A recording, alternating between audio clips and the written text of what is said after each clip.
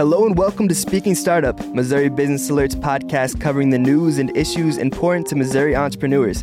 I'm Elliot Bowman, and I'm joined by Suman Naishadam. Hey, everyone. And Joe Cease. How's it going? On today's program, we set out to answer a question. Is the future of healthcare on your phone? We found that digital technology is not only the future, but a huge part of the present healthcare industry. We have interviews with healthcare entrepreneurs who are bringing what once could only be found at a doctor's office to your computer and mobile devices. We'll also speak with an industry expert about how the devices that have permeated every aspect of our lives are being used to bring innovation to Missouri's healthcare ecosystem. But first, we're checking out some headlines from the past week. Let's speak startup. The Kauffman Foundation is launching a Capital Access Lab investment pipeline to address opportunity gaps among entrepreneurs in Kansas City and across the nation. The program is fueled by a $3 million investment, money that is expected to be distributed among 5 investment funds that will go towards underserved entrepreneurs. Startland News reported that 83% of entrepreneurs are ignored by traditional funding sources or underserved. And a brief disclosure here, the Kauffman Foundation is a supporter of Missouri Business Alert. Capital Innovators, a St. Louis-based startup accelerator, announced the spring 2019 class at Venture Cafe. The class is the 17th group to go through the 12-week accelerator program so far. Capital Innovators switched things up this time around, selecting mainly St. Louis-founded companies instead of companies from outside the region like they've done in the past. The 6 St. Louis-based startups that will attend the program were selected from a pool of 300 applications from across the world. Last week, the Greater Kansas City Chamber of Commerce announced the 35-member list of incoming Centurions, including 3 people familiar with Kansas City's startup community. The Centurions is KC's oldest development program. The new Centurions include John Kohler, product owner at RFP 360 and Startup Weekend organizer, David Gordon, business development officer at AltCap, and Courtney Windhulse, COO at Proof and former 1 Million Cups Kansas City organizer. The new Centurions will soon begin a 2-year self-directed program designed to prepare emerging leaders across the Kansas City metropolitan area. A San Francisco debt collection startup is establishing an office in the Kansas City area and plans to hire 150 employees. TrueAccord utilizes AI as part of the debt collection process, Startland News reports. Our first guest is from Kansas City, where Suman spoke with Graham Dodge, the CEO of SickWeather. So, what is SickWeather? SickWeather says it's the world's only predictive hyperlocal illness data platform. That means users can look at a map of their city or town down to the street level to check for various kinds of sickness and illnesses the way you would use a weather app to check for rain. So how exactly does that work? Is the app data-driven? Where do they get their information from? Yeah, so SickWeather uses data collected from social media, third-party apps, and AI to predict illness rates up to 15 weeks in the future. Graham and I talked about how the app works and its evolution in the past 8 years. To start off, could you tell us a little about how SickWeather started, where the idea came from, and why you felt it was important to pursue? So SickWeather, I had the idea for SickWeather because I was sick with a stomach bug one day, and I just wanted to know if it was food poisoning or if maybe there was a bug like norovirus going around. And just as a layperson, looking for that information, I couldn't find anything from my local public health department or from the CDC. And I happened to be on social media, and I saw a friend of mine reporting the same symptoms. And that's when it occurred to me that social media actually provided that sort of real-time census on health trends, because essentially that's where people would go to complain about whatever their sickness was. And I happen to know through previous experience in doing data aggregation, and I had worked with crime data in the past, that if we could geolocate those reports, then we would have the ability to map and forecast the spread of illness. How do you leverage data for the SICK score that SickWeather generates? Could you walk us through what sickness indicators are and the data harvesting process?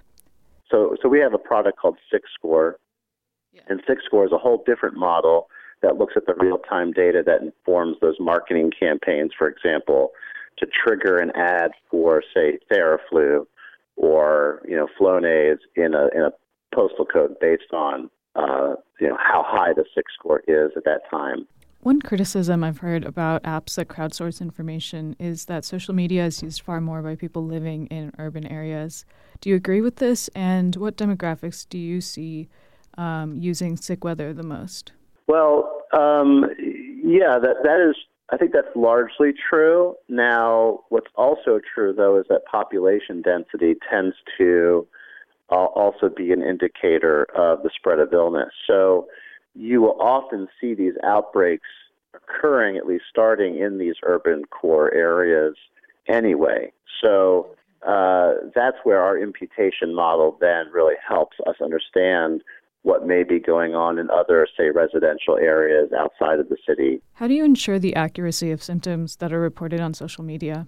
Well, we validate against the clinical data or public health data that we can get our hands on, usually in a sort of a looking back historic analysis.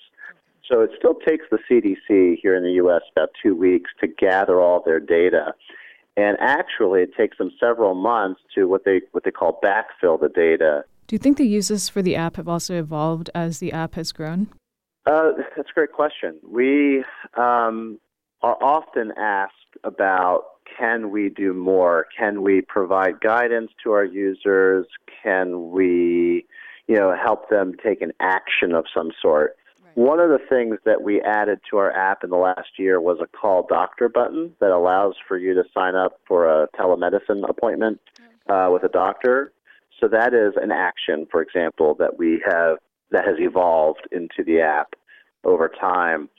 And then there are sort of symptom glossaries that we provide, information about what the illness is and what a diagnosis or prognosis might be, similar to what you might get on WebMD, but just for the illnesses that we track. So that's another sort of dimension to that evolution over time. And finally, could we talk about the financing of sick weather and your bottom line? In the latest funding report, I read that sick weather raised $1,097,661 in equity crowdfunding. Could you tell us a little about your revenue and whether sick weather is profitable? Sure, yeah. I mean, we have raised total to date around $2.5 million. Yeah. That is since we came out to Kansas City for that accelerator program back in 2014. And that's generally speaking, that's not enough money for a company to have lasted that long. So we've also been generating revenue, and that revenue has increased consistently about 40% year over year since 2015. But we are entering an exponential growth phase where we expect to double or more our revenue and become profitable. So at the moment, no, we're not profitable yet. In fact, we're still raising more funding now as we speak. But that threshold should be cleared pretty soon, like within the next few months. Thank you for talking to us, Graham. I really appreciate it. The days of visiting with your doctor from home may seem like a remnant of America's past. However, our next guest is the CEO of a company that looks to use digital technology to rekindle this intimate doctor-patient relationship. So I spoke with Guy Friedman, co-founder and CEO of SteadyMD, a St. Louis-based telehealth startup that strives to bring back the old-school country doctor concept, but completely online. How does it work? Patients are matched with doctors based on their specific needs and then are able to text or video chat with their physician about their health on a regular basis. And we talked about how SteadyMD does its thing, as well as the future of the telehealth industry. I started this company about 2.5 years ago. I noticed a big hole in primary care that continued to get exacerbated, and a big problem there, which was the ratio of patients to doctors was getting very high. So it's approaching 3,000. So let's say you have 3,000 patients for every one physician in primary care. The physician's kind of forced to see 20 to 30 patients a day, and spends about 50% of their time billing insurance in order to, get paid for those appointments.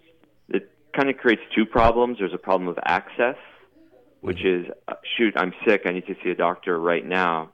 And there's a problem about a relationship, where you can't really develop a long-term continuous relationship with a doctor when he doesn't have any time to dive in with you about your background, history, family, etc.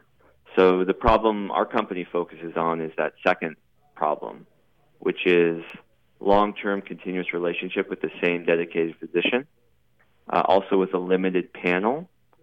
So he's able to develop a deeper understanding of his patient panel, and we don't bill insurance. So he has way more time to kind of dive in with his patients, as well as solve short-term and long-term problems without having to code it exactly in the EMR or make an appointment for every little thing. Our doctors can quickly solve problems if necessary, as well as track and monitor their patients over the long term.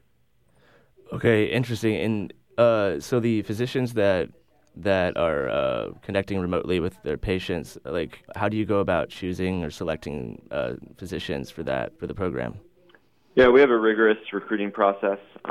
Doctors in primary care especially are looking for different ways to innovate. The current model of just opening a private practice or working at a hospital and just there's a lot of dissatisfaction around billing practices and having to code everything in the EMR exactly right in order for that to work.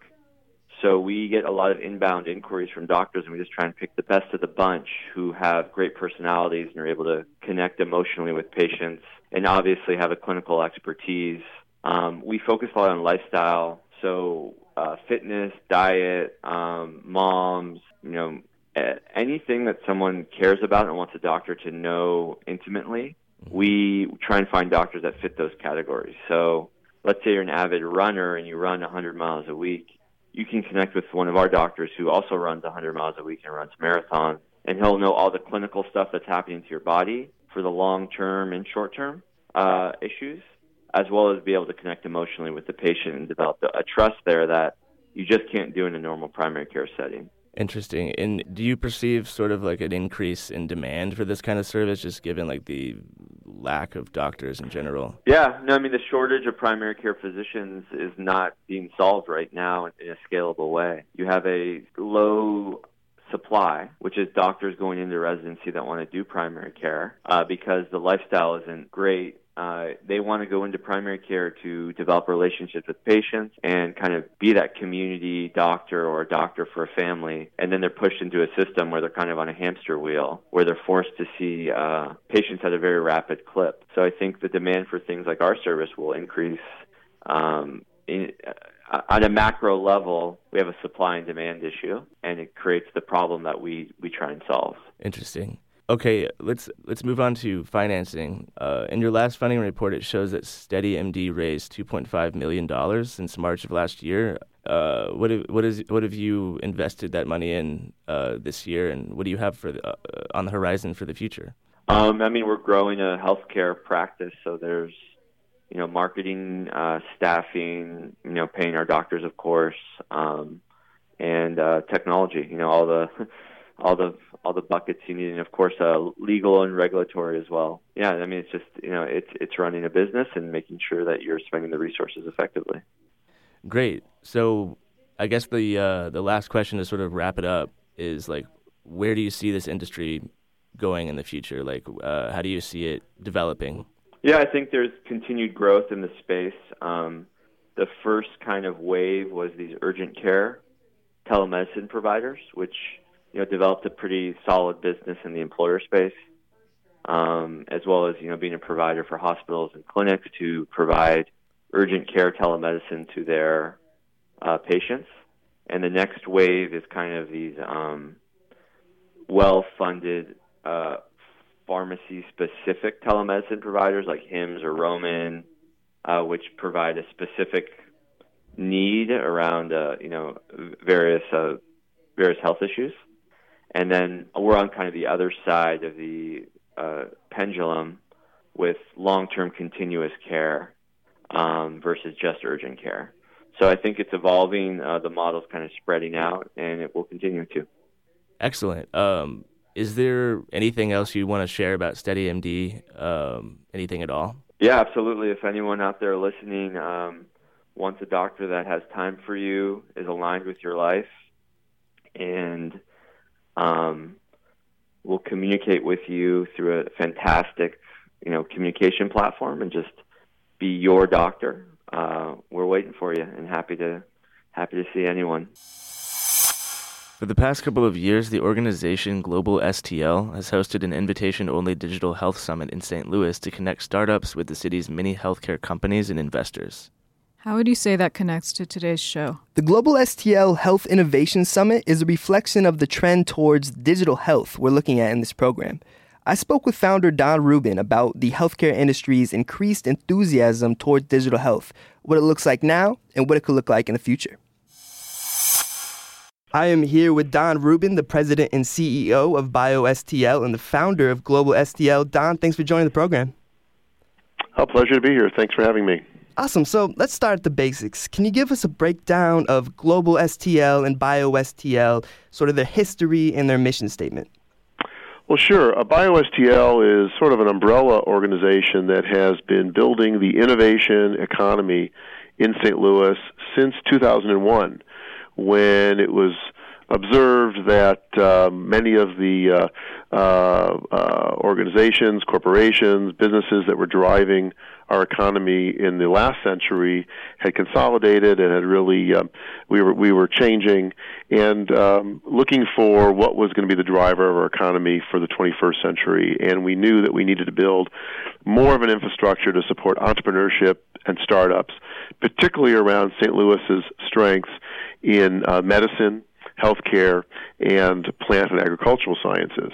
Yes. And that's what Global STL is about. Yeah, so what sort of innovation have you seen, particularly in sort of healthcare industries, sort of healthcare companies, and how are they using technology, and how does the resources that St. Louis have allow for those type of innovations? Yeah, first of all, the kinds of innovations are just all over the board, and our focus really in terms of Global STL and attracting innovation has really been around digital health. So all of the areas that are developing across technology, even in non-healthcare areas, are converging with healthcare. So everything from big data, analytics, artificial intelligence and machine learning, virtual reality, all the technologies that we see growing and getting better and better in uses in other parts of our economy are also converging in healthcare and making healthcare delivery more efficient, more cost-effective, and making patient outcomes better. And so we're looking for technologies that can help move the needle for our health organizations in the St. Louis region. All of that together really makes us a powerhouse and really gives us more buying power when you think of the amount of healthcare dollars that flow through St. Louis and the demand for innovation by these organizations. When you weave all that together, we really can be a magnet for global innovation in healthcare. Yeah, and how can healthcare startups use these technologies to increase accessibility for patients, whether it's accessibility to their healthcare provider, their doctor, or to their patient data and things like that using these type of technologies? As healthcare moves away from fee-for-service models where hospitals have traditionally benefited by filling beds and increasing in-hospital services, we're going to move more and more, as other countries have moved, toward incentives to keep people out of the hospital, keep them healthy, provide care in the home, provide care through your smartphone and other mechanisms that empower patients to take care of themselves, to access health care in a more cost-effective way. We're seeing technologies that are doing that.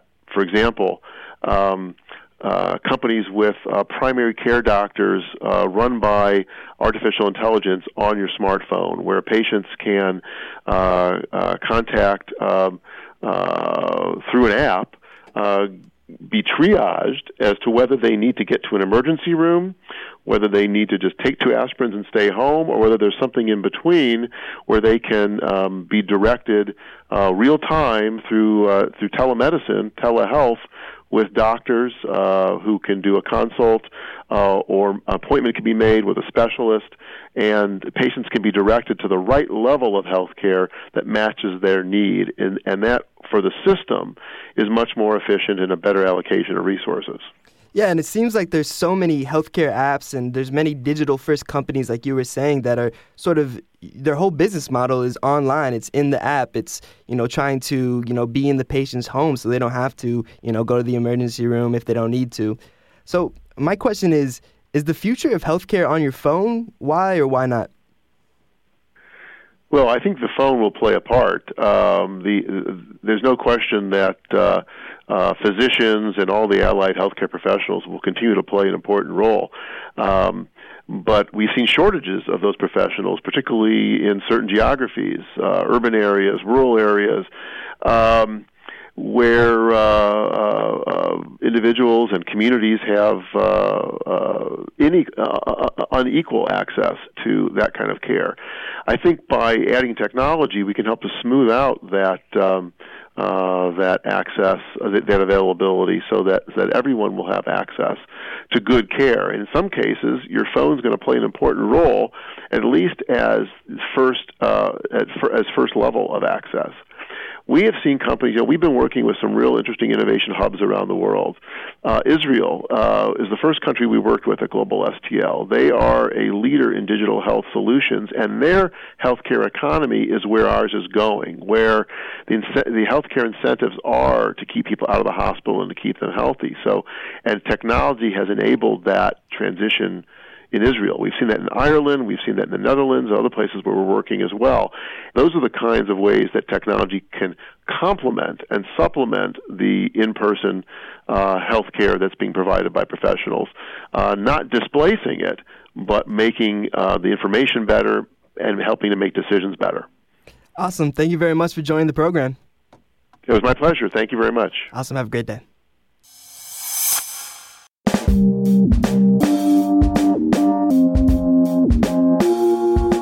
Now let's talk about important numbers and entrepreneurship news in this week's edition of Can I Get Your Digits? Let's start with Suman. Suman, can I get your digits?